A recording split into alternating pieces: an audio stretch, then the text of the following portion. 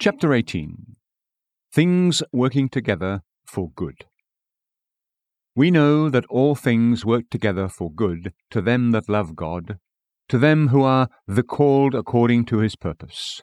Romans 8:28. Scripture. We know that all things work. Romans 8:28.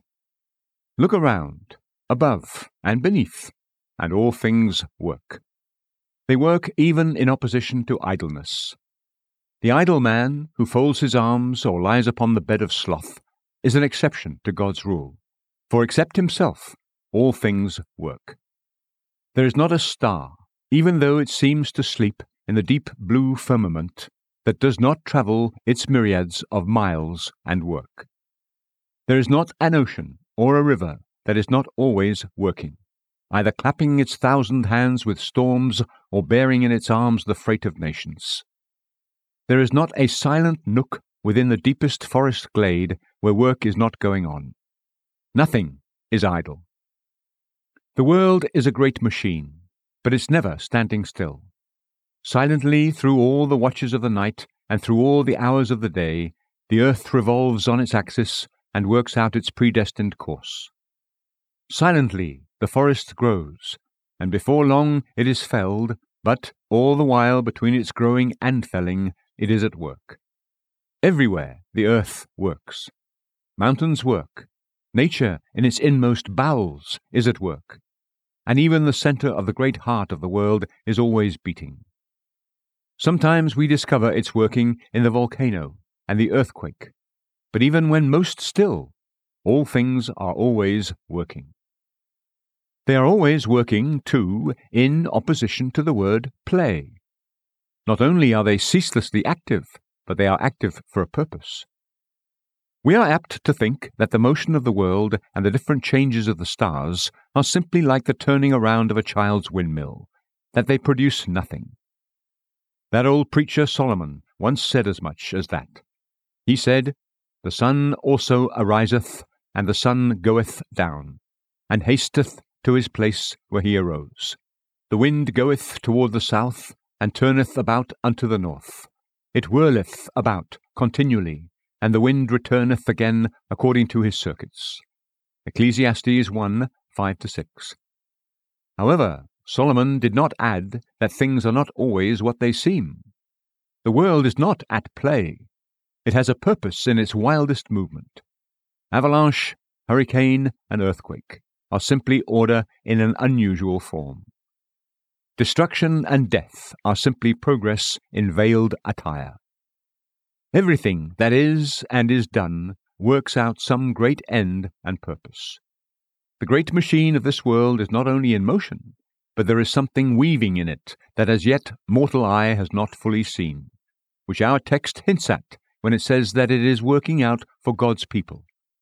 We know that all things work together for good to them that love God, to them who are the called according to his purpose. Romans 8:28. Once again, all things work in opposition to the Lord's day, the Sabbath. We morally speak of work, especially on this day, as being the opposite of sacred rest and worship. Now, at the present moment, all things work. Since the day Adam fell, all things have had to toil and labor. Before Adam's fall, the world kept a continuous holiday, but now the world has come to its work days, and now it has to toil. When Adam was in the garden, the world had its Sabbath, and it will not have another Sabbath until the millennium will dawn. Then, when all things have ceased to work, and the kingdoms will be given up to God the Father, the world will have its Sabbath and will rest. At present, though, all things do work. Let us not wonder if we also have to work. If we have to toil, let us remember that this is the world's week of toil. The 6,000 years of continual labor, toil, and travail have not just happened to us alone, but to the whole of God's great universe. The whole world is groaning and travailing. Romans 8:22. Let us not be neglectful in doing our work. If all things are working, let us work too. Work while it is day, For the night cometh when no man can work. John 9:4. Let the idle and slothful remember that they are a great anomaly. They are blots in the great writing of God. They mean nothing. In all the book of letters with which God has written out the great word work, they are nothing at all. But let the one who works, though it be with the sweat of his brow and with aching hands, remember that if he is seeking to bless the Lord's people, God is in sympathy with all things, not only in sympathy with their work, but in sympathy with their aim. All things work together.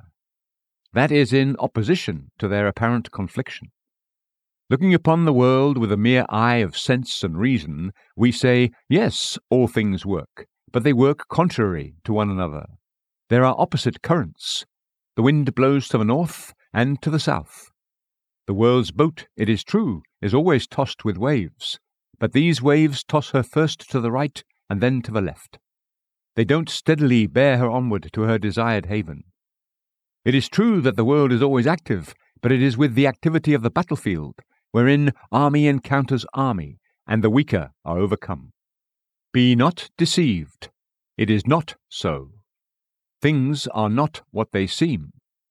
All things work together. There is no opposition in God's providence.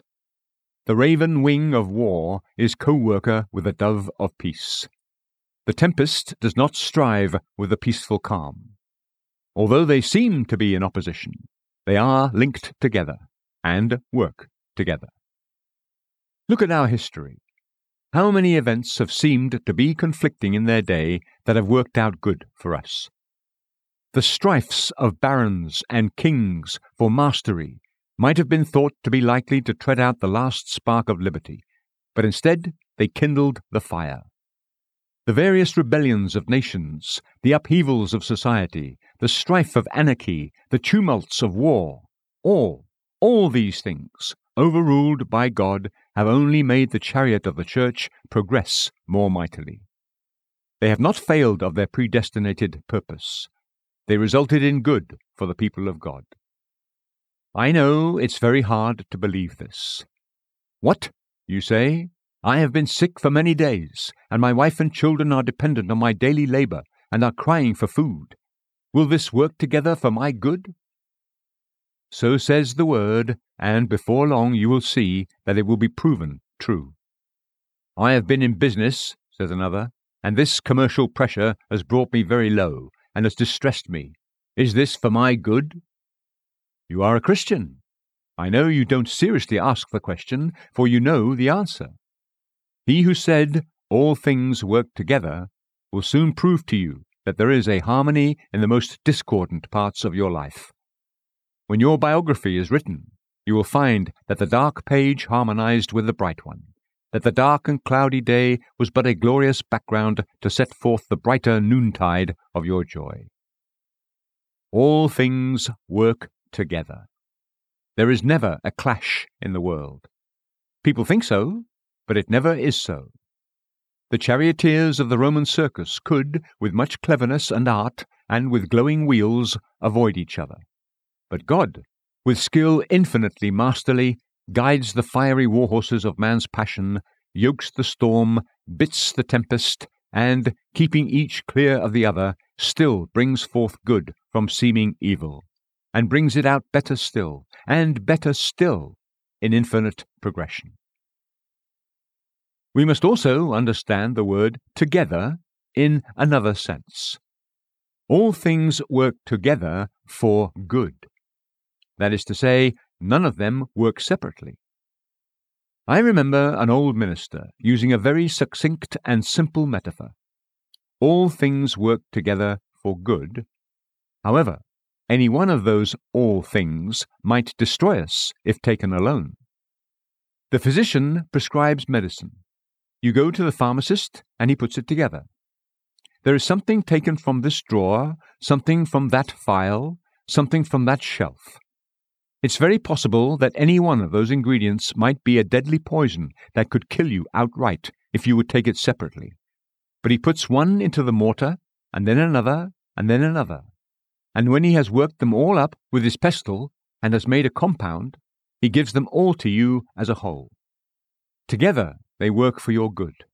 But any one of the ingredients might have operated fatally or in a manner detrimental to your health, if taken separately. Learn then that it is wrong to ask about any particular act of providence if it is for your good. Remember that it is not the one thing alone that is for your good, but it is the one thing put with another thing, and that with a third, and that with a fourth, and all these mixed together that works for your good. Your being sick very probably might not be for your good, if worked alone. But God has something to follow your sickness, some blessed deliverance to follow your poverty, and He knows that when He has mixed the different experiences of your life together, they will produce good for your soul and eternal good for your spirit. We know very well that there are many things that happen to us in our lives that would be the ruin of us if we were always to continue in the same condition. Too much joy would overwhelm us, and too much misery would drive us to despair. But the joy and the misery, the battle and the victory, the storm and the calm, all compounded, make that sacred remedy whereby God makes all His people perfect through suffering. Hebrews 2:10, and leads them to ultimate happiness. All things work together for good. There are different senses to the word good. There is the sense of the person of the world, who will show us any good. By this he means short-term good, the good of the moment. Who will put honey into my mouth? Who will feed my belly with hidden treasures? Who will garnish my back with purple and fill my table with plenty? That is what they see as good, the vat bursting with wine and the barn full of corn. God has never promised His people that all things will work together for such good as that. Very likely, all things will work together in a way quite contrary to that. Christian, don't expect that all things will work together to make you rich. It is just possible that they may all work to make you poor. It may be that all the different providences that will happen to you will come wave upon wave, washing your fortune upon the rocks until it is wrecked. And then waves will break over you until in that poor boat, the humble remnant of your fortune, you will be out on the wide sea with no one to help you except the omnipotent God. Don't expect then that all these things will work together as for your worldly good. The Christian understands the word good in another sense. By good, he understands it to refer to spiritual good. Ah, he says, I don't call gold good, but I call faith good. I don't think it is always for my good to increase in treasure, but I know it's good to grow in grace. I don't know that it is for my good that I should be respectable and walk in good society, but I know that it is for my good that I should walk humbly with my God. I don't know that it is for my good that my children should always be around me like olive branches around my table, but I know that it is for my good that I should flourish in the courts of my God, and that I should be the means of winning souls from going down into the pit. I'm not certain that it is altogether for my good to have kind and generous friends with whom I can hold fellowship, but I know that it is for my good that I should hold fellowship with Christ and have communion with Him, even though it would be in His sufferings. I know it is good for me that my faith, my love, and my every grace should grow and increase, and that I should be conformed to the image of Jesus Christ, my blessed Lord and Master. To the Christian, however, the highest good he can receive on earth is to grow in grace. There, he says, I would rather be bankrupt in business than to be bankrupt in grace. It is better to have my fortune decrease than that I should backslide. Let your waves and your billows roll over me. It is better for me to have an ocean of trouble than a drop of sin. I would rather have your rod 1,000 times upon my shoulders, O my God, than I would once put out my hand to touch that which is forbidden, or allow my foot to run in the way of those who oppose you. The highest good a Christian has here is spiritual good. All things work together for a Christian's lasting good. They all work to bring him to the Saviour's feet. Scripture, "So he bringeth them to their desired haven," said the psalmist, Psalm 107:30, "by storm and tempest, flood and hurricane." All the troubles of a Christian only wash him nearer heaven. The rough winds simply hurry his passage across the straits of this life to the port of eternal peace. All things work together for the Christian's eternal and spiritual good. Yet, sometimes, all things also work together for the Christian's earthly good. You know the story of old Jacob. Scripture, "Joseph is not, Simeon is not, and now ye will take Benjamin away. All these things are against me," said the old patriarch, Genesis 42:36. However, if he could have read God's secrets, he might have found that Simeon was not lost, for he was retained as a hostage. He would have found that Joseph was not lost, but had only gone before to smooth the passage of his grey hairs into the grave. He would have learned that even Benjamin was to be taken away by Joseph in love to his brother. What seemed to be against Jacob, even in earthly matters, was for him.